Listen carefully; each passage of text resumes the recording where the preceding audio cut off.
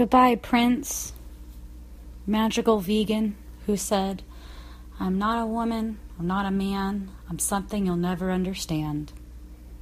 Rest in peace, sir. Sagittarian matters, Sagittarian matters. What's the matter with you? Sagittarian matters. This week on Sagittarian Matters, I am over the moon to present my interview with Phoebe Gloeckner. Stay tuned.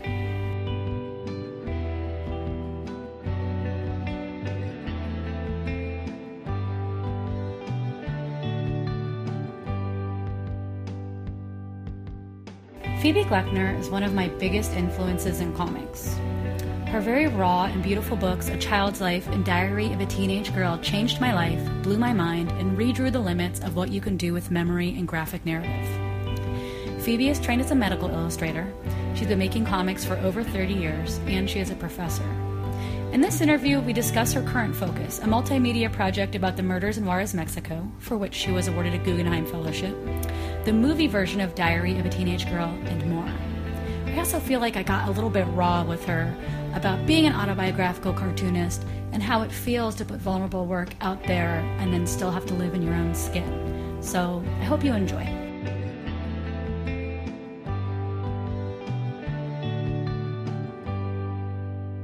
So I am here at Mocha with Phoebe Gloeckner. I'm laying in your bed while you are vaping on a USB port. One is menthol and the other one is plain tobacco flavor, so I've got one in each hand. And coffee. And I'm so happy to be recumbent with you. This is nice. It's a pleasure, yeah. The pleasure is mine. This is like my dream. It is dreamy. I was like, what if we could just lay in a bed and talk? That would be so cool. And here we are. Here we are. Yeah. Okay, jumping in. Some things I might ask you, you may feel like you're repeating yourself because you said them yesterday. But and because I'm repetitious. Or maybe, yeah, but to me it's like, I'm like, oh, this is great. And then I'm excited to have it on tape so that other people can hear it. Because some of these things I feel like are once-in-a-lifetime events. Like getting to, for us to, talk at that thing in Chicago. Sure, the students in Chicago got to see that. But then, right. But then what? It disappeared. There's nothing. Yeah. I have a hard time with that. With ephemeral kind of things like that. Yeah, it's like losing your mother or something. It's like, it meant something to you, and it was significant, but it's gone. Oh, God. Yeah. Yeah. Yeah. I'm a little bit of a hoarder. I think that somebody asked yesterday, I did this panel about autobiographical comics. Oh, yeah. And somebody asked the question, they posed the question, do we all have bad memories? And are we, attempting to, keep diaries or keep comics or publish things to, prove that something existed or prove it was there? Or sometimes I use it as, an external hard drive for my own memory because my own memory is gone. And now sometimes comics that I've drawn about events have replaced my memories of those events. Mm-hmm. Does that happen to you? Sorry. Oh. No, I think, memory. Memory is mutable. It's constantly changing, as you observe by remembering the comics instead of the actual memory. But the reason why we remember some things and not others is because they have importance to us, right? Yeah. So I think after a number of years, what you're really remembering or holding on to is this kind of distillation of an event that represents some emotion or some confusion. And the other parts, you can argue with people, well, we were both there. You and me were there, but we'll each remember differently the environment. We'll remember what was said. We'll remember that exchange. But the other things of importance will be different to us. Yeah. I don't know, The Diary of a Teenage Girl, that book? Okay, so there was a character in it whose name was Ricky Wasserman, and he was a rich kid, okay? And he was actually based on a real person that I knew. But in making that book, I kind of had to destroy actual memory and put it back together in a way that it had a narrative structure and everything, okay? Yeah. So he was actually, there was a party at one time in the book. I don't even remember when. And I saw Ricky for the first time, the real person who lives in New York. I saw him for the first time, like 30 years after the fact. And he had read the book. And he said, it was amazing. You really captured that time. It was just as I remembered. And I remember that party. You did it perfectly. And you know what? He was not at that party. I had combined his character with someone else. Yeah. In general, but he was remembering it as being very specific. It was as if, because a lot of the other things in the context were things that he did remember. Wow. That everything became the truth. So his mind just rounded up to, yeah, that must have happened. Yeah, right. That's so crazy. Right. Did anyone challenge your accuracy about that book? No. That's cool. Yeah. That's nice of them. I did this book that is about our family secrets and these traumatic things that happen in our family. And my sisters found it very validating and a thing that they could show, because they would tell people about our family and people would be like, "That's too crazy. That couldn't have happened." And then my sisters making this printed product made it so that they had evidence that they could show other people and be like, "No, this is real." Right. I mean, some of the things that I had written were based off of their testimony or were conglomerations of things, but yeah, nobody challenged it. I mean, my mom challenged my perspective a little bit. She gave me a 1-star Amazon review, but yeah, that's what that was fine. That's what I don't think my mother has actually read the book, so it seems for the best. Yeah. When we talked at the University of Chicago, you were talking about a student, I think, in the audience asked you about your Juarez project and asked you why you decided to do the dolls instead of comics.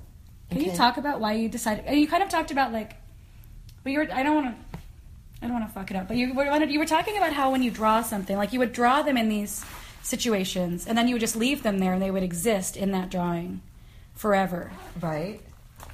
But if it was dolls, it felt different. Yeah. Can you talk about that? I've devoted the last 10 years of my life almost exclusively to one project. And that project had its beginnings in Juarez, Mexico. Enough said.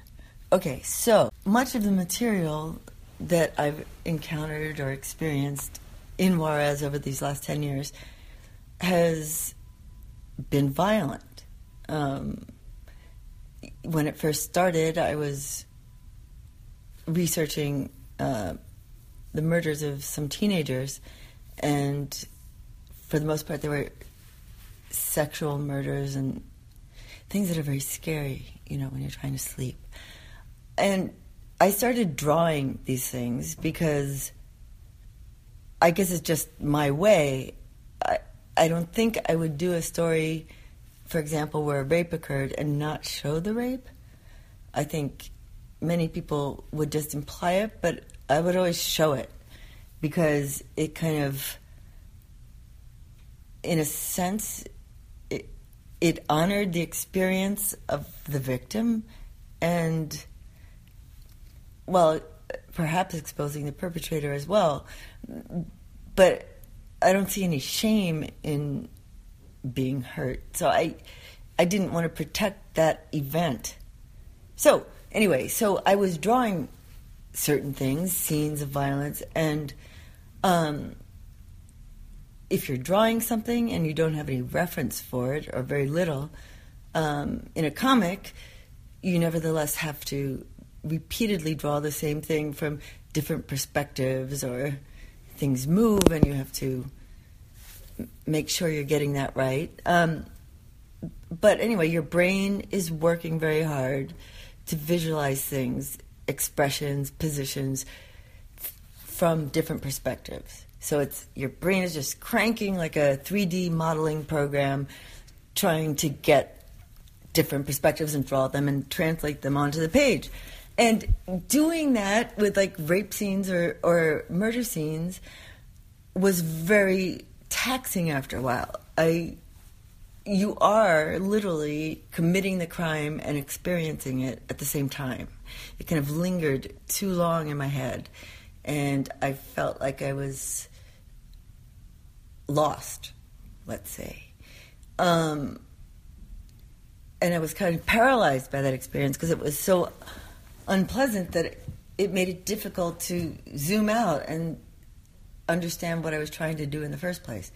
So I just suddenly had this idea, well, I'll just take pictures of dolls. It'll be quicker. And as a matter of fact, it serves a second purpose, that being, well, I could bloody up the dolls and kill them and rape them, and then the next day clean them all up and they'll be alive again and happy. So I guess it was kind of this fetishist, that's not the word. It was kind of a self-protective, symbolic thing for me where I felt like I had more power over the world to make it better, at least better enough for me to continue. And so I guess I started doing this. I was using dolls that already existed at first, but then I realized they didn't look right, and I had to make the dolls and learn how to sew and learn how to build sets and everything else. And so rather than taking a shorter time, it actually took much longer than drawing, but that's how I began it, and that's how I continued it. And now there's another benefit to it, because I don't live in Mexico. I live near Detroit, and there is no desert there, but there is a desert in my attic. It's like sand. The floor is covered with sand, and there's little buildings there and a little neighborhood. And I go up there, and I sit there on the sand, and I feel like I'm in Mexico, right where I want to be. So that's been very helpful to me. Where do you stay when you go to Mexico? It depends. Sometimes I stay in the neighborhood I'm writing about it's called Anapra. It's in the upper west, the northwest corner of Juarez, right near the border. And I stayed with a friend there, Estela Guzman Huerta. And she is actually, related to this story.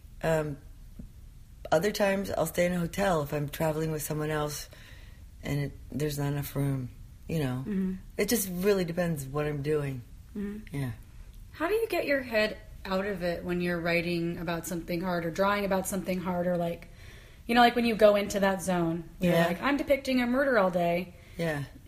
How do you get out of that? Like, I kind of feel like at a time, I don't know if you're familiar with Lord of the Rings. Did you see those movies?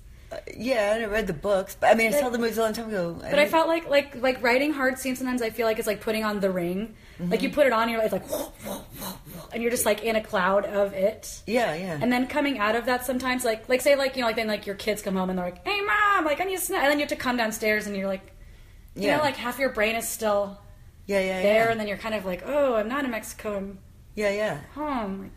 So how would I get out of it? How do you get out of it, or does it take you a while, or what? It's a really good question. I work best if I don't have to get out of it. If I can kind of have like endless time to like kind of work through it or come to some conclusion at that point in the story. But of course you can't always do that. I think in general though, it's not so much a matter of getting out of it, but realizing what death is. And seeing some beauty in that and some mystery in it, which brings it more to a spiritual level rather than just, a horrible end. Mm-hmm. So, I've looked at so many pictures of death, which at first were hideous and shocking and upsetting. But now when I look at pictures of death, I look at them for the beauty in them, or the pathos in them. I look at them differently. And it's funny, I know other people don't have that response. It's like I was giving a talk to a class a few weeks ago, and I was showing pictures, and someone asked me a question, and a particular picture was left on the screen. And after a minute, the teacher came up to me and said, "A few of the students are upset by that picture. Could you please just change the slide?" Where it wouldn't have occurred to me, because I feel like I forget that other people don't have that same relationship to the material. What was the picture? It was a dead man. Mm-hmm. Yeah. But, shot in the head or something. And the other thing, it's like, yeah, I don't want to die. I don't want anyone to die that I know. But, we didn't know what happened before we were born. We didn't have any control over whether or not we were born. And we just go back into that same thing we don't know. It's just the other end of life. I mean, life wouldn't be so beautiful and precious to us if we didn't die.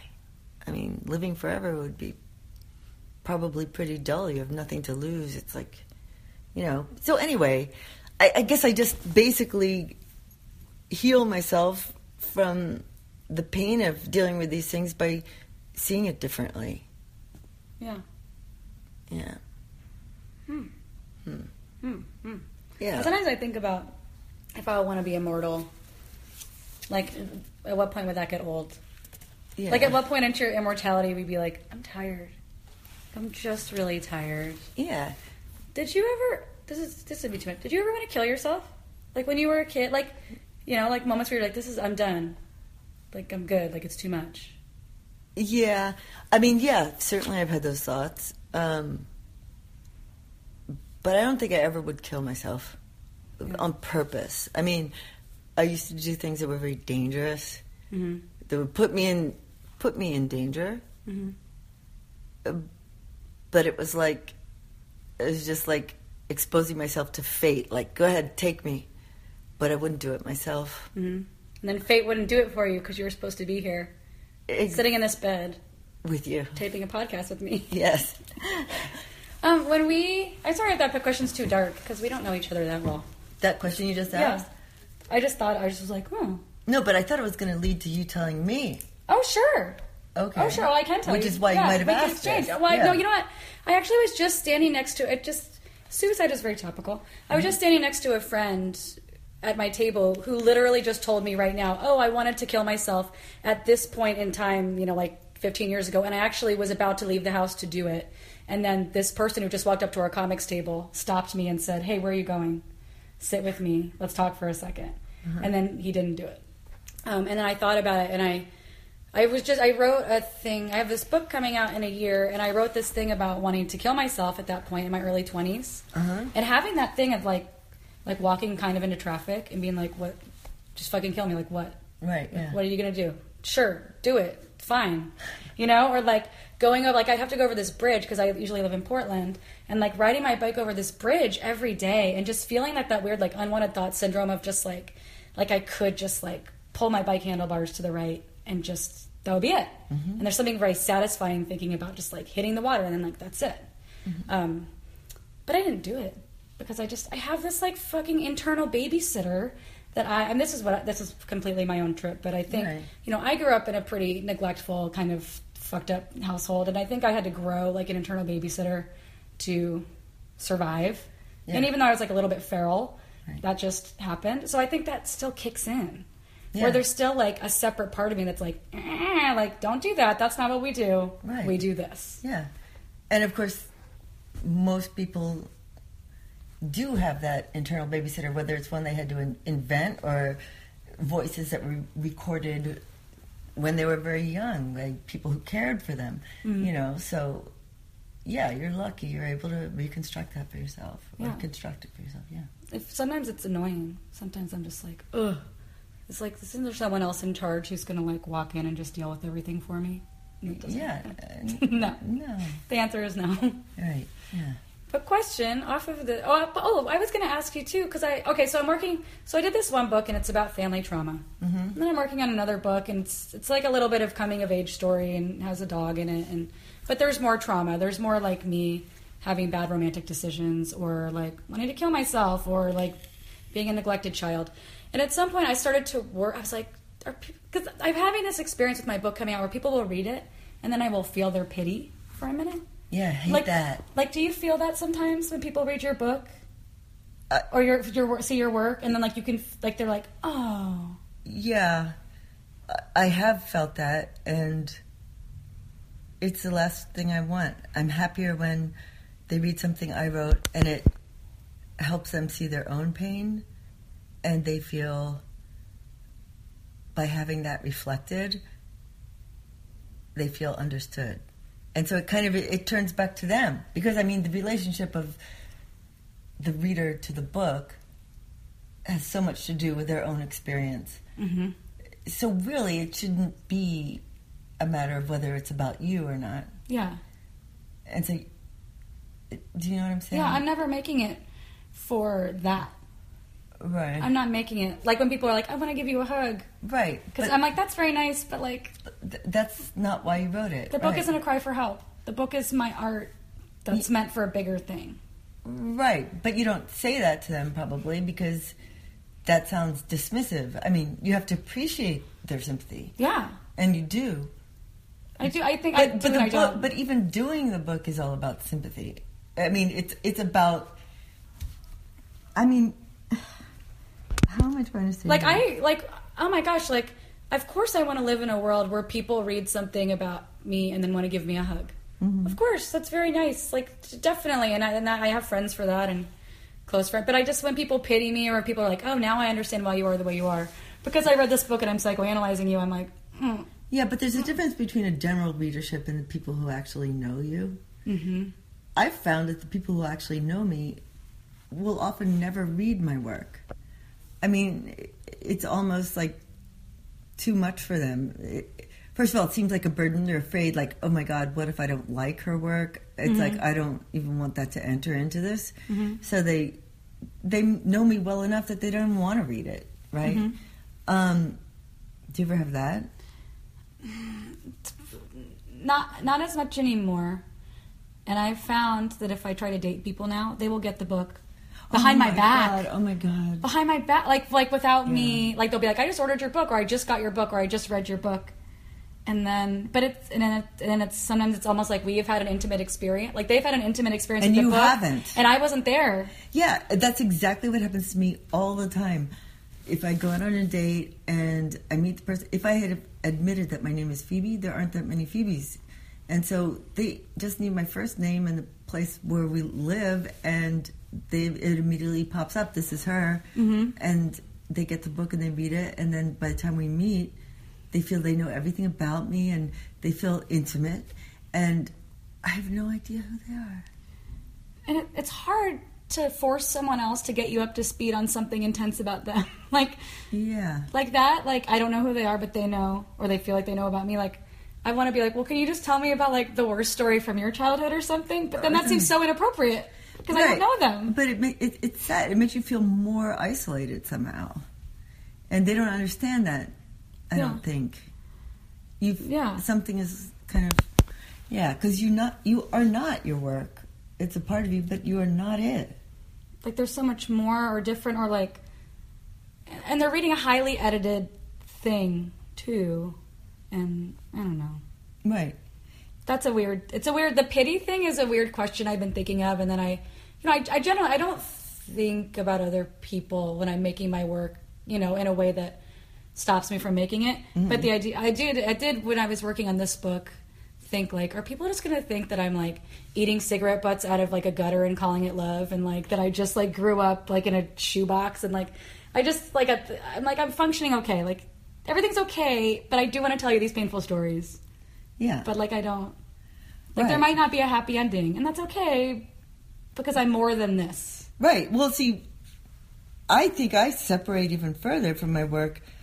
The only way I could have written it is to have gotten enough distance from it where I can have empathy for the girl or young woman or whatever that I once was.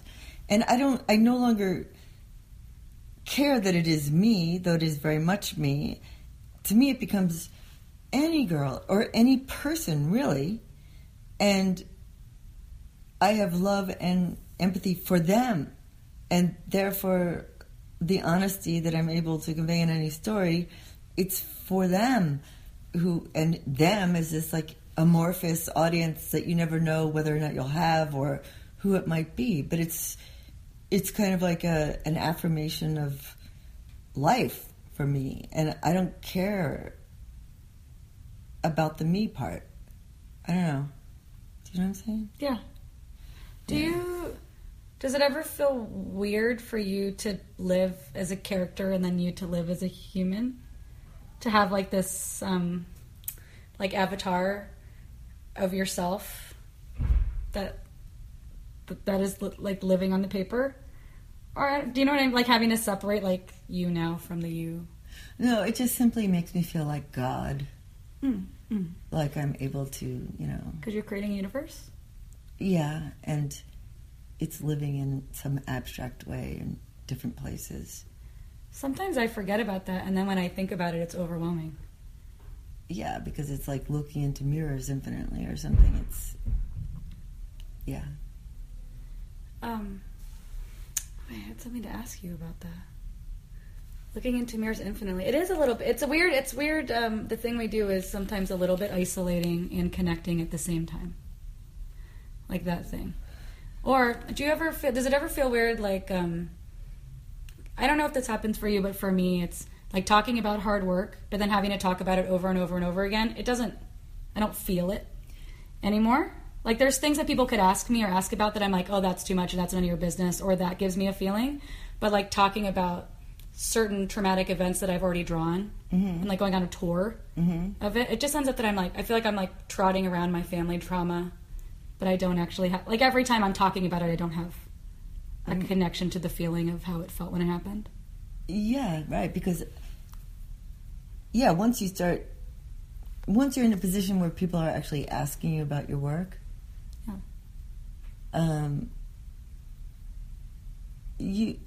it becomes performance. It's performative, even like sitting here talking about it, because I don't know why, but you do create kind of a public persona that is you, but I wonder about that. I've been thinking about that. Who the fuck am I? Who do people think I am? I think I don't like to think about that at all. I don't like to think about how I'm seen. We don't even have to if it trips you out too much. No, I don't. If the minute I think about like, you're getting ready to give a talk, right? Yeah. So you're gonna like brush your hair and brush your teeth and put on some makeup and stuff. But then if I actually think like people will be looking at me and I will be talking, then I'm just like overwhelmed with what? So I almost like in my head I kind of like I retreat beyond the physical and I am like all mind and my body is just incidental. And it's like I try to, does this make any sense? That makes total sense. Like it's almost, I don't know, like Michelle T, and we've talked about it before, and I can't remember what is it called when you kind of detach, or like it's not detachment. It's almost, what's it called when it's like psychologically unhealthy and you leave your body when something traumatic's happening, when you like. Anyway, but it's like right, yeah. Well, it's literally like I'm just like on with the show, and it's just like a tape. Well, kind of, but I always feel like I really want to be able to channel the deep things and try to explain them. I'm not incredibly articulate when I'm speaking, so I nevertheless attempt to do that. I don't want to hide it, but I want my words to be words and not to be me as they leave me. I don't know. Well, I just wondered how it felt for you, because you're talking about a book that came out a long time ago, right, about things that happened even longer ago, right, and then it's having this resurgence of you having to talk about it again, right, even though you're working on totally different things, right, because of the movie. Yeah. So do you have any like a feeling attached to that original experience that's like so far removed from now? Yeah, if I think about it, about who I was, I had a broken heart. I didn't talk to many people about it.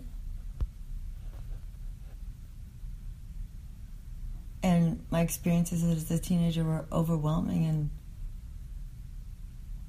and painful, and yet I kept looking for light, within me or outside of me. But I remember those feelings very well, and I've had them in other situations, felt the same thing. I'm still the same person. You're listening to Sagittarian Matters with Nicole George.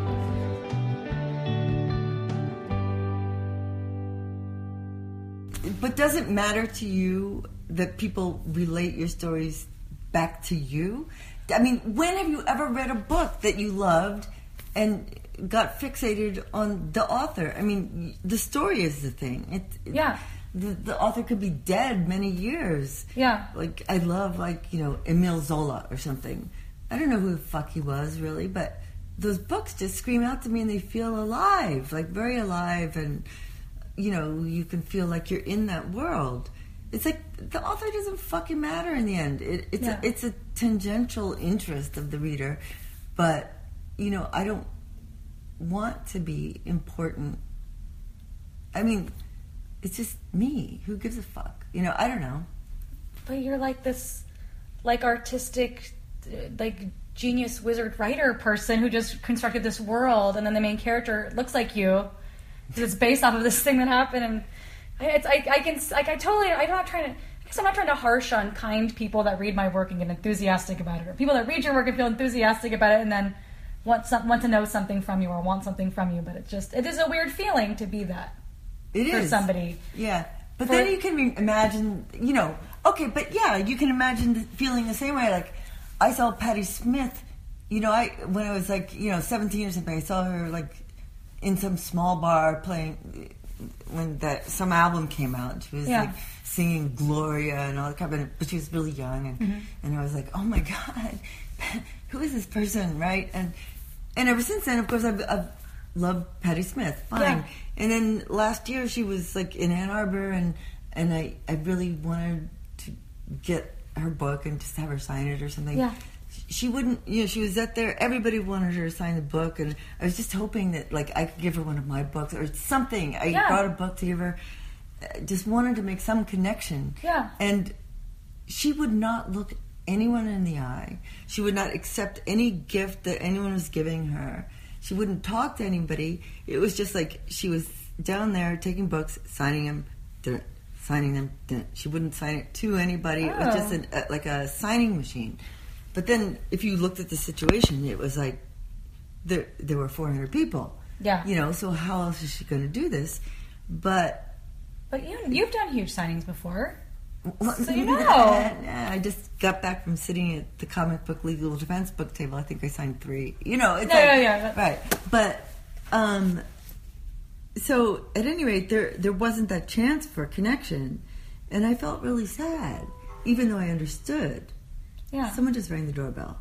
I didn't even know you had a doorbell. Yeah, I guess we do. And but there's that desire for the connection with the thing that you love.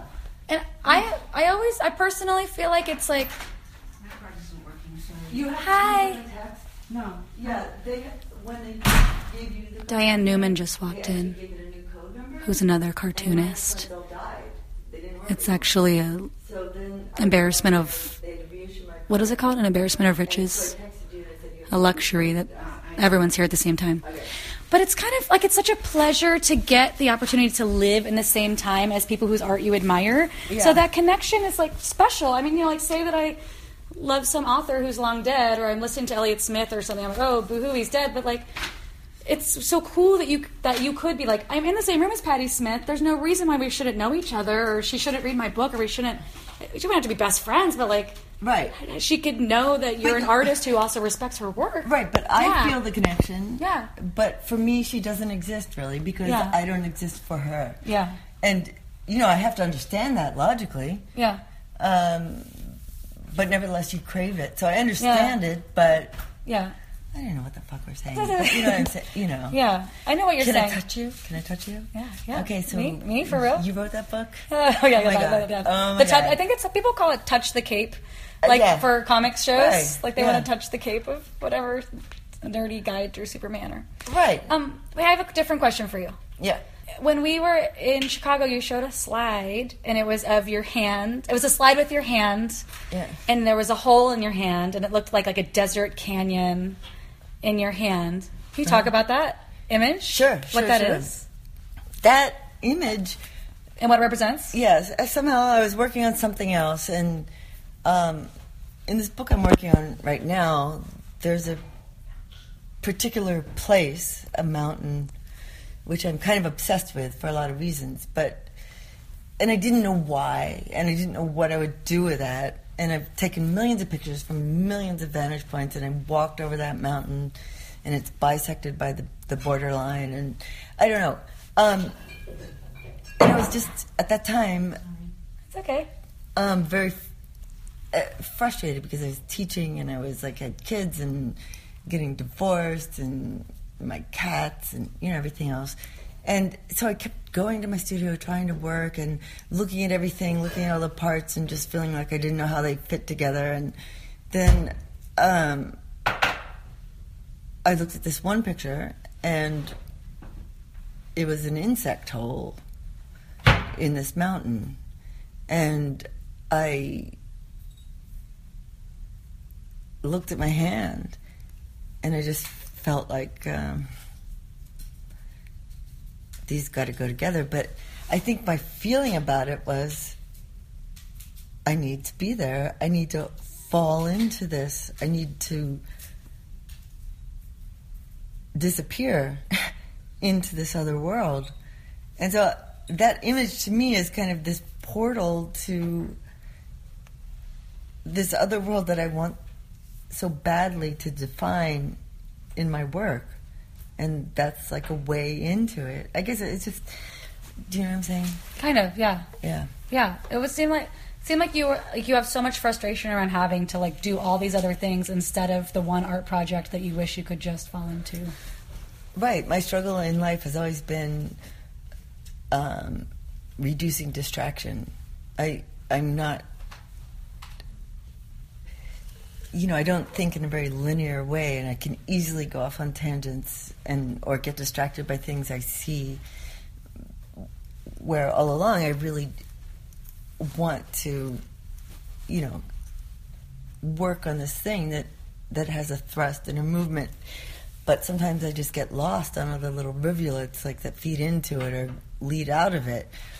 And so always my struggle, Mein Kampf, is, to refocus and get into that zone where there's nothing else except what's in front of me. Mm-hmm. Yeah. I wish that for you. Thank you so much. You're welcome. Yes. Cartoonists feel like you always have to have something else going on because comics doesn't pay that well. Right. Really. Not at all. In real life, in No. terms of things. Like, you're like raising kids and like. Right. You can't just be like, you wear a bear on suspenders, I'm going to do a syndicated comic strip. Right, and I'm pretty positive, like, for example, I think you probably have made much more money on your books than I have. That would be a crime. I would cry if that was the pretty case. much positive, yeah. So, for whatever reason, did I make a bad contract? Did I do this or did I do that? Was I unknown at the time and blah, blah, blah? But nevertheless, I'm really glad. I mean, because I see it all the time now. I see, like, younger cartoonists like Ariel and everything actually getting, like, real advances and stuff. Mm-hmm. And I feel really happy about that. But then I wonder, is there any way I can make money in my life so I don't have to have all these distractions? And I don't know if I ever can. It's like I wonder about that. I was trying to sell my artwork because I never had, and I realized that in order to make any difference in my life, I would have to sell it,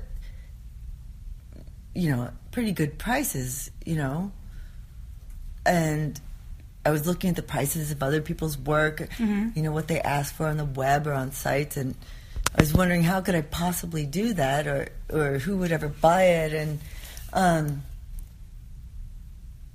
don't know. It's kind of sad because Alvin Buenaventura was very excited. He was going to help me sell this stuff, and he knew people who, would spend money on it. Yeah. And he had those connections, and and then he killed himself. Yeah. We were kind of still talking about stuff, and then I thought, well, maybe it's just not meant to be. Maybe I'm just. Do you think it's the? I mean, I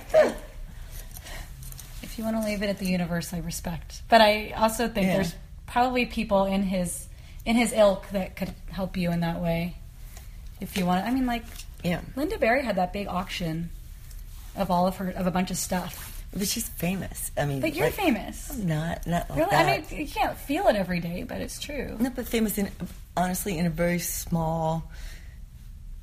I mean, Linda, is visible, like nationally or internationally. She has had Daily Strip or whatever, and she's very had lots of books. I mean, I had relatively few books. I've never had anything published daily or weekly, and I can tell you. And plus, my publisher was not a comic book publisher, and so they were never visible at conventions or anything else. So I've always somehow been on the fringe of things. So I'm lucky that I've gotten the attention I did, because I think if you look at my trajectory, the chances are, because I didn't have certain connections, but I had others, I'm lucky that I've gotten this far. I don't know how it happened. I think it's just your talent.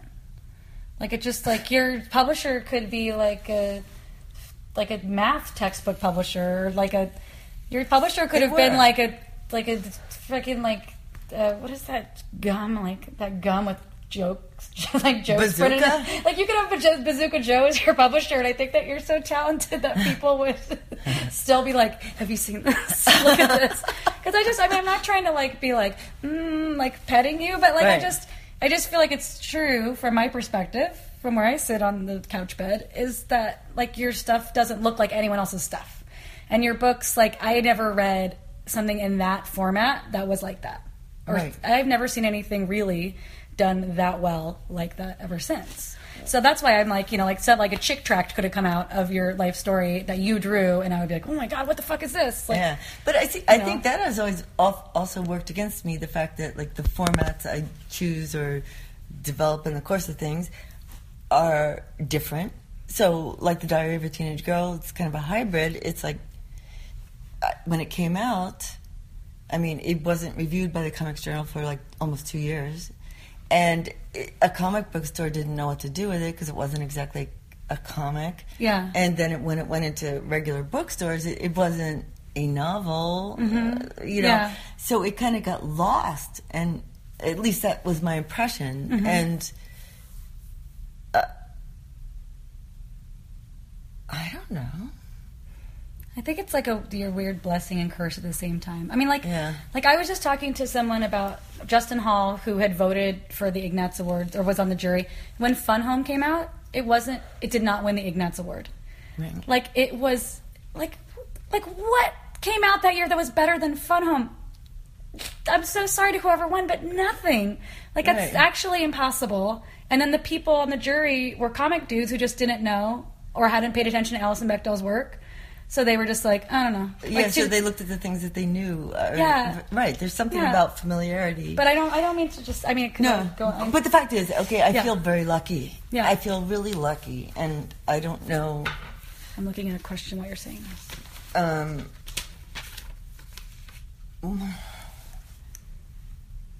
Yeah, I'm trying. I don't even remember what I was going to say. We have to mention the movie because it seems like I would probably get assassinated if I talked to you and didn't. Okay. Talk about the movie. There's a movie? There's a movie. There's a movie. Did you when the movie got started, did you have to Were you precious about the story, or did you have to be like, okay, the story exists as this book and it will always be this book and the movie will be a separate animal? Or did they feel intrinsically linked, like, I want this movie to be really good because it is still my story? No, I wanted it to be really good, and I wanted it... I mean, it is really good. Okay, well, but if it, yeah. No, of course, I'd been approached by a few directors, and in the end, I felt like they were taking the story as a starting point and making something different, or, anyway, I didn't, not that I would, different, I mean, it could have been a good movie, but it wasn't, I don't know. Like, somebody wanted Minnie to get married to Monroe at the end of exactly, it. Right. Which is so crazy. It was crazy, but so it would have been a case of using something as inspiration, but not really expressing that same story. So the director, Marielle Heller, approached me. She was young. She was in her 20s, and she had never directed anything. And she came to me and told me the story of how she got the book for Christmas from her sister, and she just is, obsessed with it and had practically memorized it. And she wanted to do a play. And by that point, I was like, you want to do a play? I was just kind of shocked because I was confused. When she said that, I remember thinking, that's ridiculous. That's ridiculous. I couldn't see it. I don't often see plays, and I'm like too like hyper to like sit down. I get impatient. It's it doesn't. I'm not a good viewer of plays because physically I just don't like sitting there. Yeah. And I guess that's the reason why. Anyway, so I just said, "Are you serious? I mean, well, knock yourself out." And so I gave her permission to do that. And also, there wasn't much of a risk because, plays have a certain life. If they are ever developed and produced, actually, they have a certain life. And a film is different. It, exists, forever. Yeah. It's whether good or bad, right? Yeah. So it didn't seem like there was really much risk to this. Yeah. So I said yes. And the play was really good. So anyway, the process of getting it from that point to film, it really took 8 years. Yeah. And by the time I actually signed the option, when she actually got enough money to make the film, I'd known her for a long time, and we had a relationship, and I trusted her, and there was no way I could have said no, so I felt comfortable. I think she did a beautiful job. Yeah, me too. It was really beautiful. Yeah. And I liked the animations. Yeah, me too. Good. Yeah. Sometimes going into a movie, I'm like, oh God, there's going to be animations. Yeah. I feel nervous. Yeah, yeah. But it worked great. I thought it was really, really beautiful. Yeah, and I love that animator too. Yeah, she's great. Yeah. Sarah Gunders. Yeah. I don't think I have anything else to say because also I have to let you go to your women's comics panel things. Oh, that's my horn I just hired to tell us that it was time to go. Okay. Thank you for talking to me for my podcast. You're very welcome, Nicole.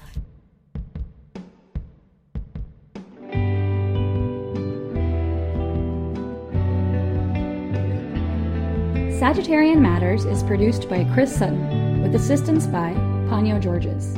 Our theme music is composed by Carolyn Pennypacker Riggs of the band Bouquet. Thank you for listening, and I'll see you next time. Sagittarian Matters. I just taught Fun Home to my students.